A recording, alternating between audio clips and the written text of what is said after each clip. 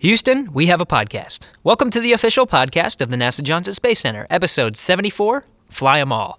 I'm Gary Jordan, and I'll be your host today. So if you're new to the show, we bring in NASA experts to talk about all the different parts about our space agency.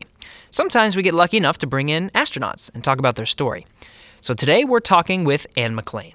She's a U.S. astronaut and an Army colonel, and she recently launched to the International Space Station this December 2018 for her very first spaceflight. We talked about her education studying mechanical and aeronautical engineering, her time in the United States Army flying 20 different rotary and fixed-wing aircraft, and her training and expectations before her first trip to space. So with no further delay, let's jump right ahead to our talk with Colonel Anne McClain. Enjoy.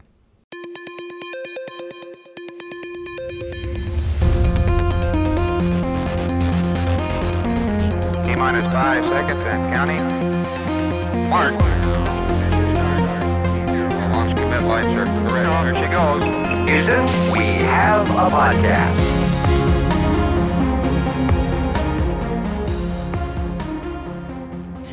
Anne, thank you so much for coming on the podcast today. Oh, thank you for having me. Well, I kind of want to start with your life because Spokane, Washington, I actually don't know much about it. What was it like growing up there? Spokane, Washington is nestled in eastern Washington. We like to think it's the best kept secret, but I think the secret's getting out. It's a beautiful city, very outdoorsy, all 4 seasons. So in the summer, we were always out playing in the parks and the pools. And in the winter, we were always out skiing and sledding. And it was just a great place to grow up. So were you more of an outdoorsy kind of person then? We were always outdoors. It was, yes, always outdoors and just pick an activity and go. Okay. Now, rugby was one of your top activities that I saw. Did you start young with that, or did you kind of get, forced into it?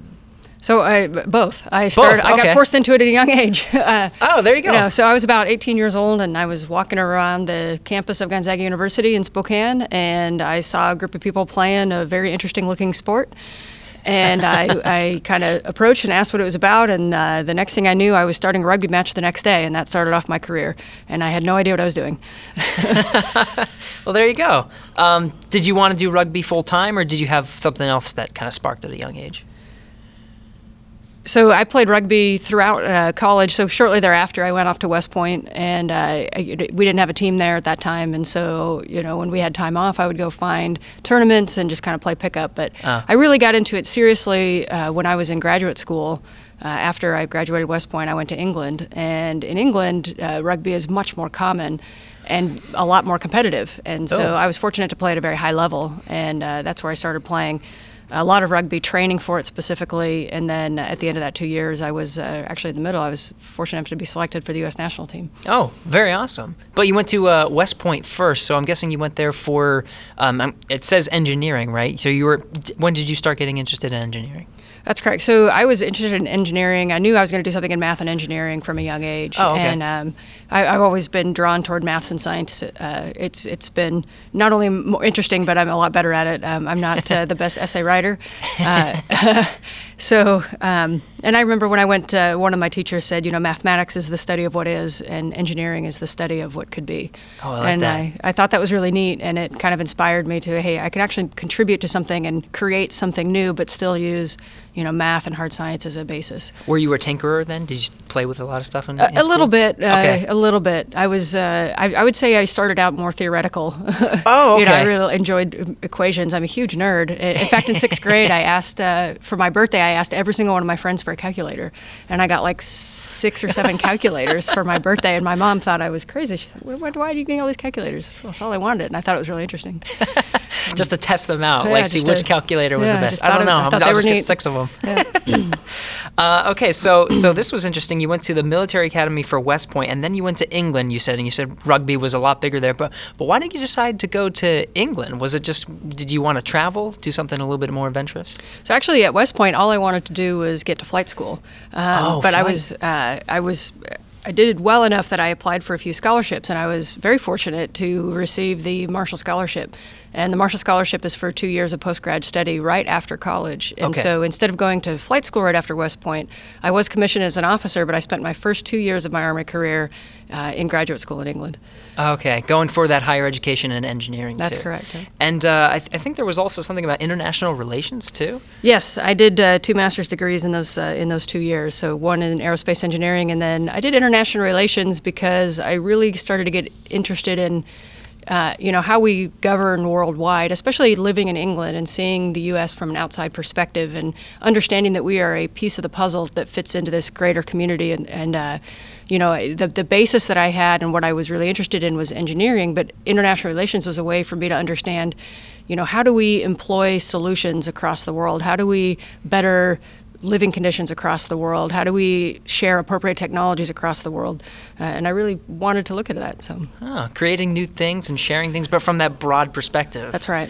But you mentioned flying, so I'm guessing flying was also something you were very interested in. Flying is definitely what Yeah. I wanted to do ever since I was very young. Flying and being an astronaut. I never really considered any other career path.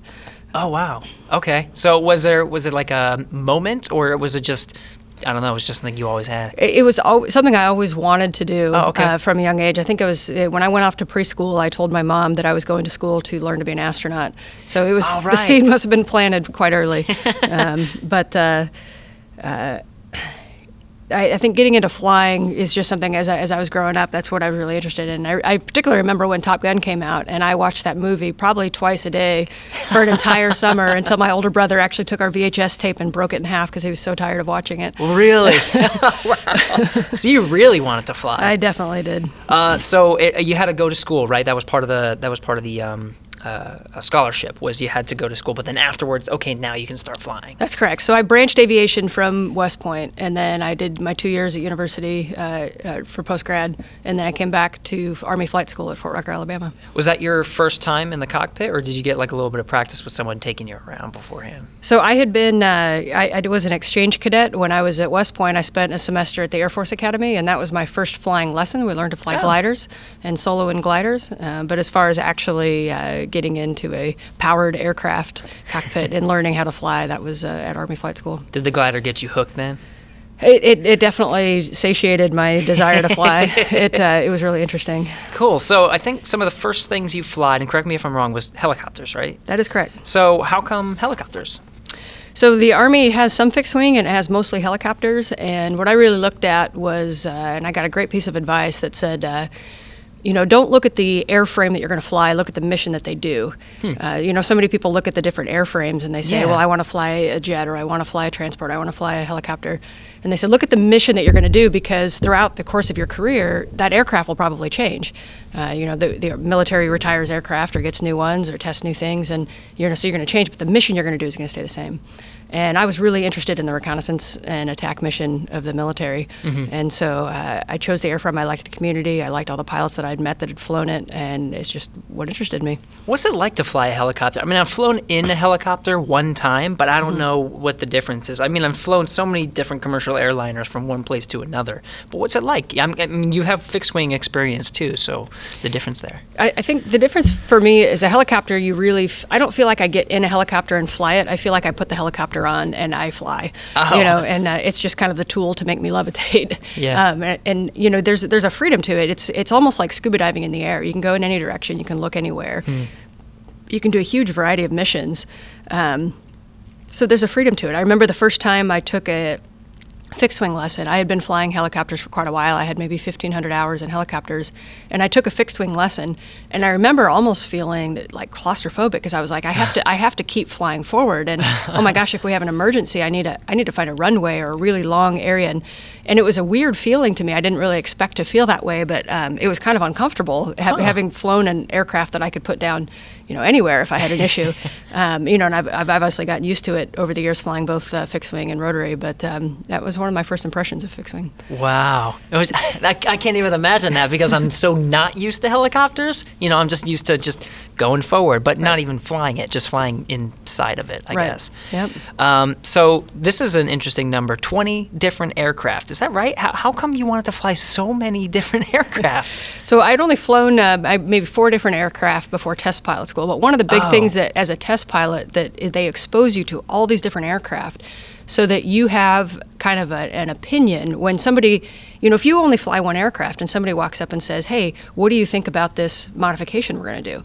Well, the only frame of reference you would ever have is that one aircraft you've flown. Right. And so, does it feel weird when you're flying this modification because it's something different than what you're used to, or is it because that modification is not right?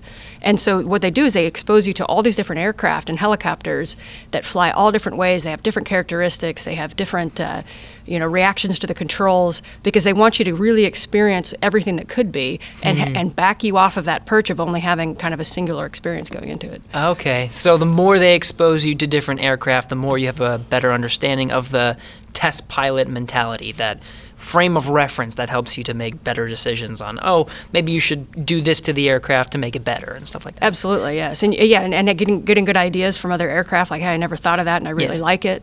It just gives you a better frame of reference. But that really translates to everything. If we only ever come from our singular perspective, then and we hear a different idea even, do we not like that idea because it's different, or is it truly bad? Well, if we get out and we really experience it, we look at things from different people's perspectives, you become a much better solver of problems and a lot more able to look at things from different perspectives. Yeah, it seems like you wanted to get as much of that perspective as possible because not only were you flying so many different types of aircraft, you had a lot of different jobs with aircraft and flying. You were an instructor, you were a pilot in command. You kind of hopped around a little bit and got different perspectives. What was it like in each of those roles? From an early age, like I said, I liked flying, and I learned to fly helicopters, and I started in the Army at a time when we were in combat, and so that was our role, was scout reconnaissance helicopters in combat, and there's a lot of responsibility placed on a scout helicopter pilot. The Kai warrior pilots, and we take a lot of pride in it, but we're somewhat the quarterbacks of the battlefield, and we have very large decisions being driven on what we can see. We'll go out and look at a certain area, and we'll relay that information back to the ground forces, and you start to realize, the biggest thing I realized was, this isn't about flying helicopters, this is about having lives in your hands and making decisions where other people's lives depend on it, and that is a lot of responsibility, and so each step I took in flying, whether it was becoming the pilot in command or becoming an instructor and having to teach the gravity of that responsibility to young students, it really kind of shaped who I am today. Okay, so is that perspective that you really wanted to share the seriousness of what you were about to do as a pilot in order to learn that kind of aircraft? Yeah, absolutely, and the seriousness of what can happen if you don't think about things, or if you take unnecessary risks.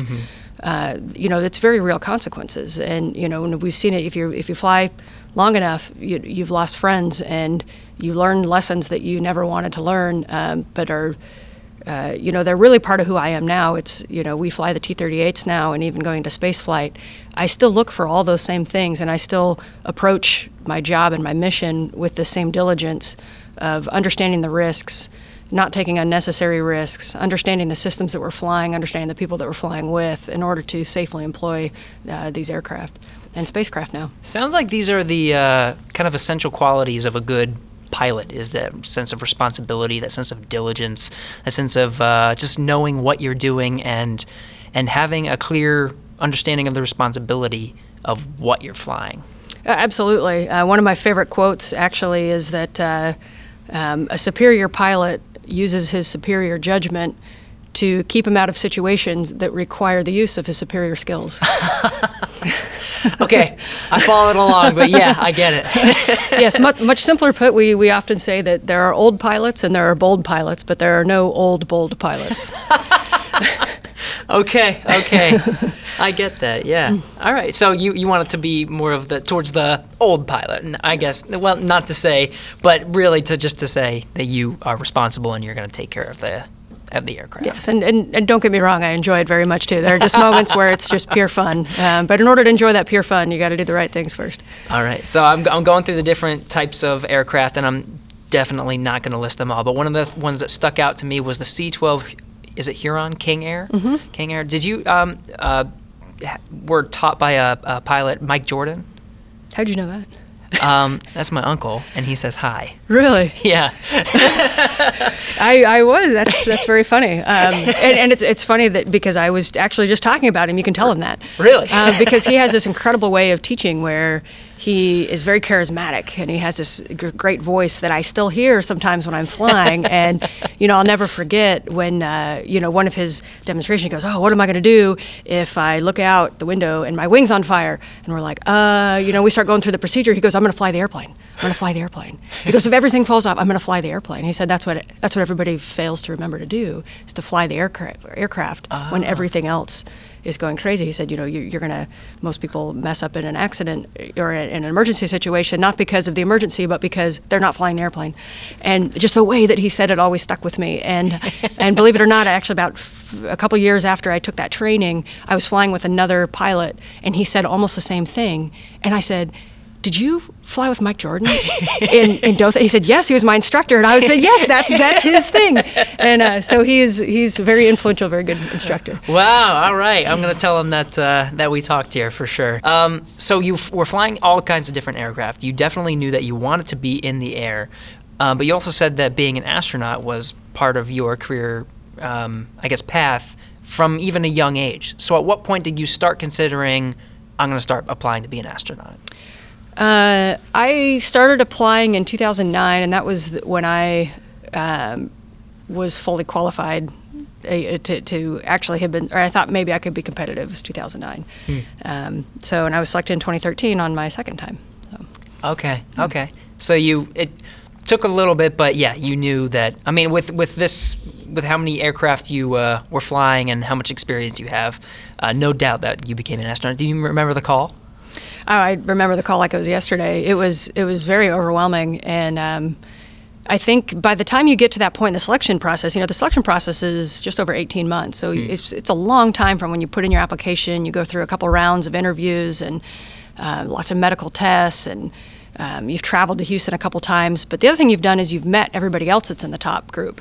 And so in your first interview, it's in the top 100 people, and then the second interview, it's the top 50 people, and especially in that last round, you meet everybody, and all of a sudden, everybody around you, you're thinking, wow, they would make great astronauts. And I like this person so much that if they got selected and I didn't, I would genuinely be happy for them. And so you get to this point where, not only do you still think that, nobody ever gets selected, it's not going to be me, but then you meet these other people that are just incredible. So when I got to that point in the selection that they were making phone calls, I was completely prepared to not be selected, but I had not really thought about, what if I am?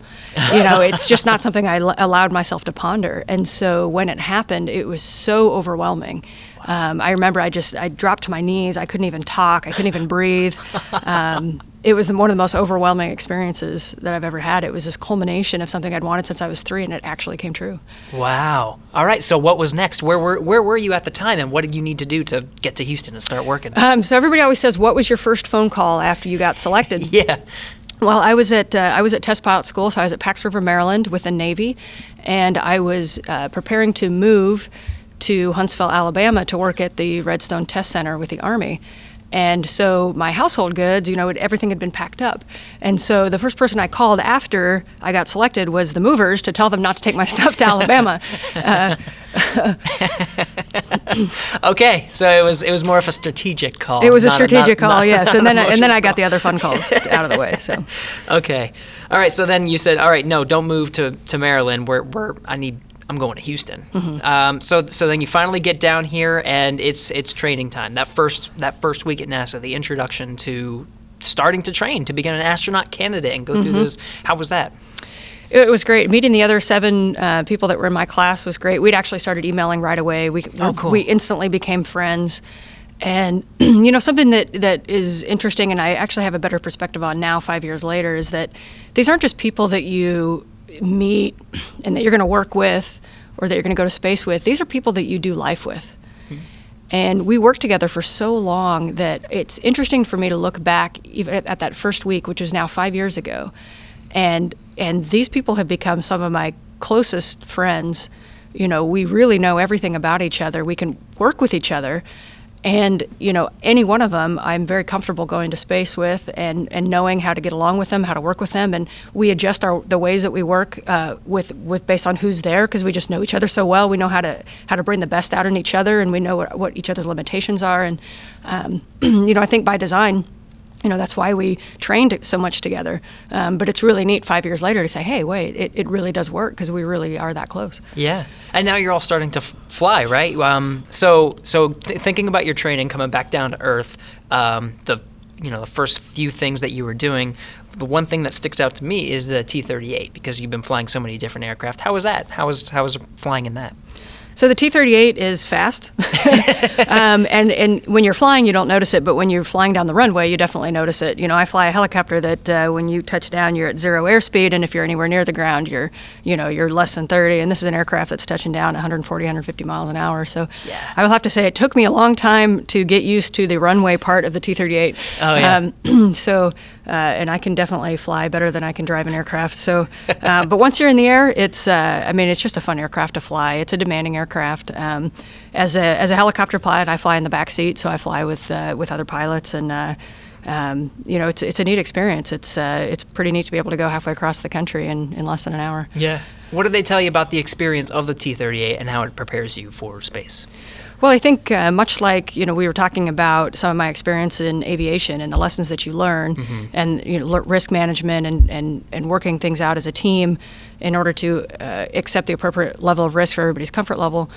Those are the kind of things that you work out in the T-38. And, and so some people that don't come in with an aviation background learn those lessons in the T-38, and then those of us that come from various different backgrounds, we bring totally different perspectives into the cockpit. So it's not only learning the T-38, but it's learning to work with the other individual that's sitting in your cockpit and how they think. And that's one of the places that we really get to know each other is, are you a risk taker or a risk mitigator? What's your comfort level? What's your skill level? How much information can you process at any given time? How easily do you get overwhelmed? We learn those things about each other in that aircraft. Yeah. So it's not just an individual experience. It's very much a group experience. Yes, absolutely. It is by design. It's a team experience. Because the interesting thing about spaceflight is, when I fly helicopters, we flew 5 times a week.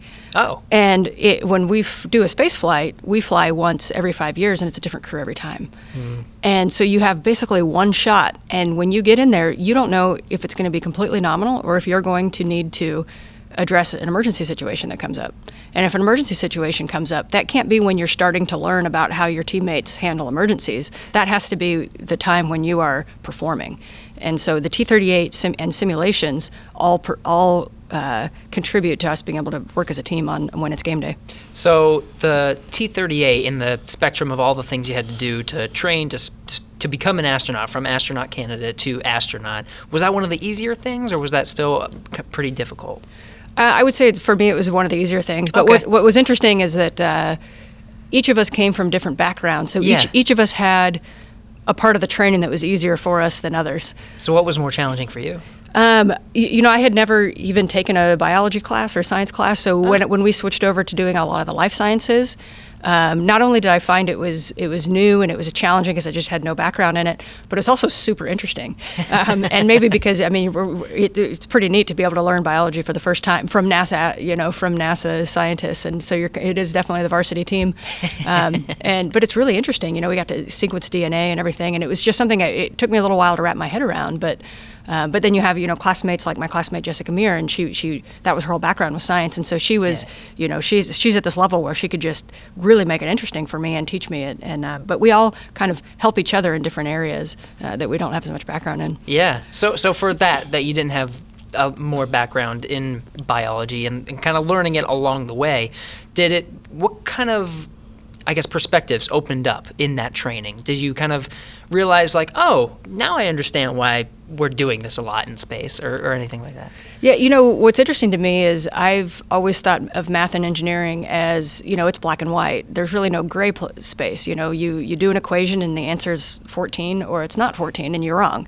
And what I realized was, and I kind of saw a lot of the science as a little more fuzzy and a little more gray area. Yeah. But what I realized is they have a whole new set of equations and a whole new set of defining parameters in reality that actually make it black and white also. There's only so many ways that cells behave and multiply, and so I thought that was really interesting because it took some things that to me weren't as concrete and actually made them a little more concrete. Huh.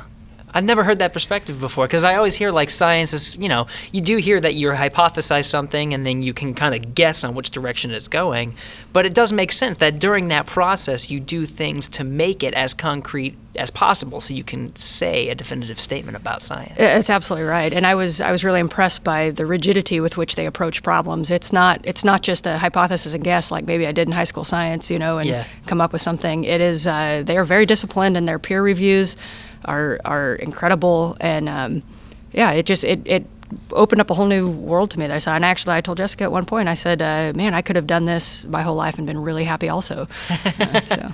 So how about spacewalk training? Are you doing that, I guess, in the neutral buoyancy laboratory? Looking forward to that? We are, yeah. I think I've had about 50 runs now. Whoa, in the NBL, and that's definitely one of the areas I'm looking most forward to. Oh, really? Yeah, it's. I always say it's actually most like flying a Scout helicopter than anything else I've ever done, because it's not the spacesuit is not this outfit that you put on. It is like a small, all-encapsulated spaceship that you're getting into and you're flying, and there's a communication system, and there's a water system, and there's a power system, and there's an air system, and all these systems have to be monitored just like in an aircraft.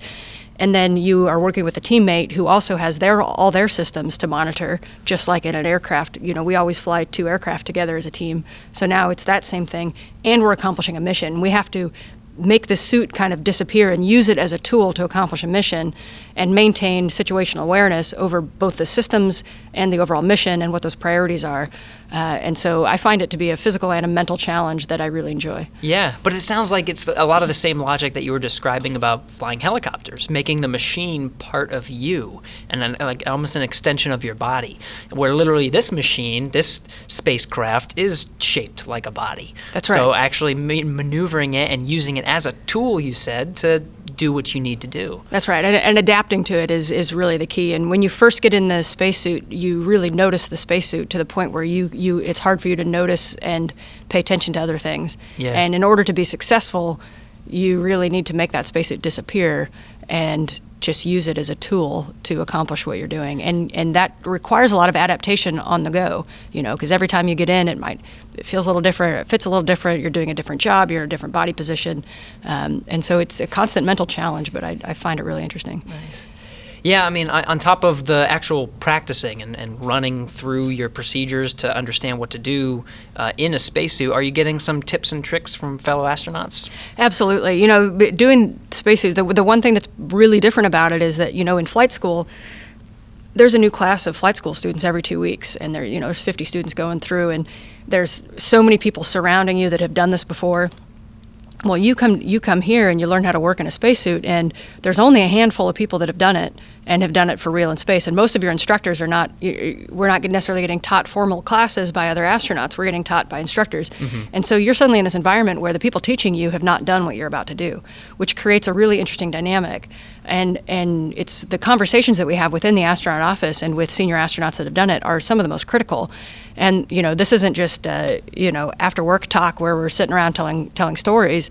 This is actually where we do a lot of the learning, and people really take the time to come up to you and say, hey, you're going to learn about this in class, and it might seem a little strange, but this is why, and here's some tips and tricks. And you see the veteran astronauts show up at the neutral buoyancy lab, on when we have our big runs, and they'll go over things with us, they'll talk to us about it. And so those conversations that we have with the flown astronauts are really critical. Yeah. Definitely. How about traveling a lot, too? I'm sure the huge part of your training is going over and learning the Soyuz systems. Yes. When we go over to Russia, it's, we are learning the Soyuz. We're launching from Kazakhstan, and that's a whole new vehicle. And I feel a little bit lucky in that I have a background in walking up to a new aircraft and learning all the systems and understanding what's important and what's not. But then you throw in the language, we're learning all of that in Russian, and the communication language is in Russian. And so it's a really unique language. I feel very privileged to be able to fly in the Soyuz. This is the same vehicle that they've been flying since the 60s. Yeah. And to have that opportunity, and sometimes you just sit there and you think, you're learning all these systems, and you're trying to figure out the perfect timing of a procedure that you're running, and then all of a sudden you look around and you think, I'm flying with a Canadian whose first language is French, and I'm flying with a Russian whose first language is Russian, and my first language is English, and I'm from America, and we are all three sitting in this little Soyuz spacecraft that was designed in the 60s, and we're going to launch from the middle of Kazakhstan. And you're just like, wow, nobody gets this opportunity. I mean, it's just incredible. It's like a realization of, where am I? It is incredible. That's right. So you're launching with David St. Jacques and Oleg Kononenko, That's right? right. I'm guessing you've gotten to know them pretty well. Very well.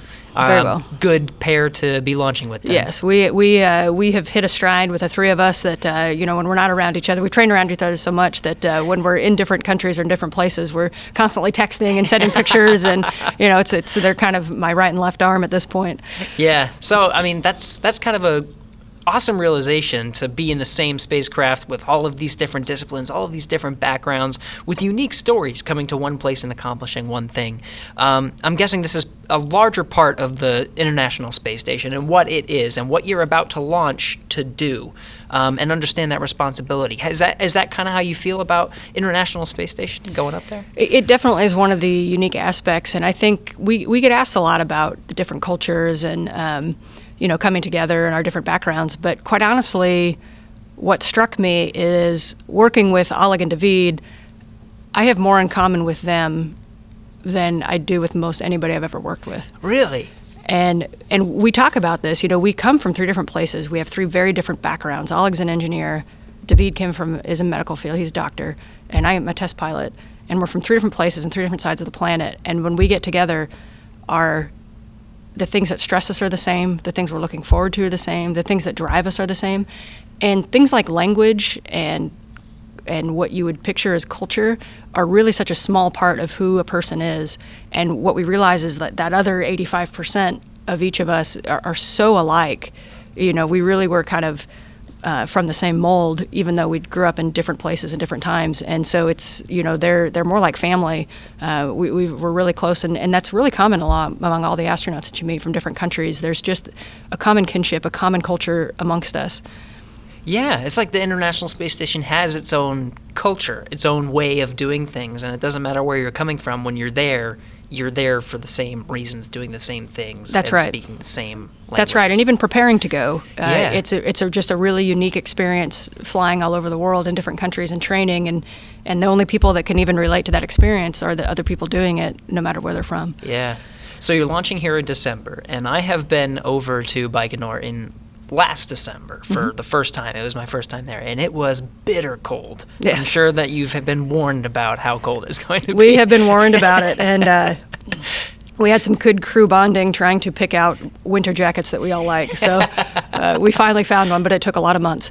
Well, after that, you get to go to the balmy 72-degree International Space Station. That's right. What are you looking forward to most in your long stay there?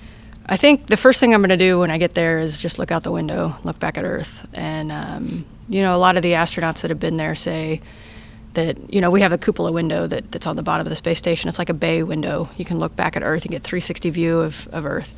And people say, you've looked at pictures, you've looked at videos, you've heard people talk about it, and there's absolutely nothing that can prepare you for looking out that window. And once you look out that window, you truly are never going to be the same. Yeah. And that's going to be one of the first things I go do. Yeah, I definitely hear that a lot. It's like that overview effect, just to understand, look down and say, wow, I'm this high, and I could see all of this. Mm-hmm. And look at that thin line that's separating everything from down there from all of that nothing up there. Pretty crazy. It's pretty amazing. And when you think about it, the International Space Station is only 250 miles up. Right. So if you got in your car and you drove, you'd be there in 4 hours. And so it's really not that far away physically. Yeah. But it lends this perspective because you're out of the atmosphere and you realize how thin our atmosphere is and how our Earth is just perfectly formulated for human life, but that doesn't stretch out that far. Yeah. But it's a unique way to live on the space station. There's a lot of fun stuff that you're going to do. Was there any trick that astronaut told you, like, make sure you remember this, or make sure, whenever you're doing this, make sure you have this? Oh, there's so many. There's so much. We call it gouge. There's so much gouge. That we pass each other, and on as far as what to do. And okay. But the bottom line, everyone says, look, for the first few days, you're just going to be like a kid learning how to walk again. You're going to run into walls. You're going to drop a pencil, and you're going to turn around. You're not going to know where it is because you will have shifted 90 degrees, and your body doesn't really understand that the pencil's no longer to your right. Now it's above you, and they said you just get used to it. It's foggy, and you'll make it through. And after about a week, you'll be all right. Yeah, and I think you might be a little bit better than most. Maybe, I'm assuming, just because of the way that your career has been is launching yourself into new things and just learning it. Yes and no. So I will say, okay. Mentally, I know how to approach it and just kind of be prepared for the unknown. Mm-hmm. But what's interesting is that physically, there's really no correlation between what people have done in the past versus how they are on station. As far we talk about nausea a lot. Yeah. Some people get nauseous and some people don't. And you would think, okay, well, I bet the test pilots that tumble and do all these loops and all these aerobatic maneuvers, they probably don't get as sick. But that's actually not true. It's really genetics and how you are made up, and there's no predicting it. So I don't know if I'm going to be one of those nauseous people or if I'm going to be one of those people that get off, the vehicle and be okay. And I guess we'll find out. Well, I cannot wait. I think it's going to be a very exciting mission. So, Anne, thank you so much for spending this few minutes with me. Yeah, thank you for having me.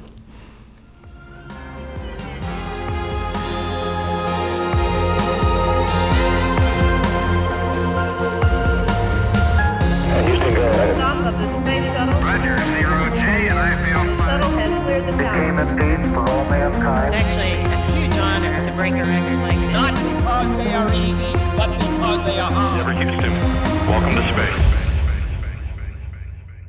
Hey, thanks for sticking around. So today we talked with Colonel Anne McClain and got her story right before her launch. Anne McClain is on social media. You can follow her on Twitter @AstroAnimal. Animal has 2 N's in it because her name's Anne Animal. And Astroanimal. Okay, NASA.gov/ISS is also where you can find the latest updates on what's going on aboard the International Space Station and follow along as Anne completes hundreds of experiments during her time in space. We'll also be telling those stories on Facebook, Twitter, and Instagram on the International Space Station accounts. You can use the hashtag AskNASA on any one of those accounts, submit an idea for the show, and make sure to mention it's for Houston We Have a Podcast, and we will answer it here. So this episode was recorded on October 4th, 2018. Thanks to Alex Perryman, John Stoll, Pat Ryan, Nora Moran, John Streeter, and Brandy Dean. Thanks again to Colonel Anne McClain for coming on the show. Godspeed. We'll be back next week.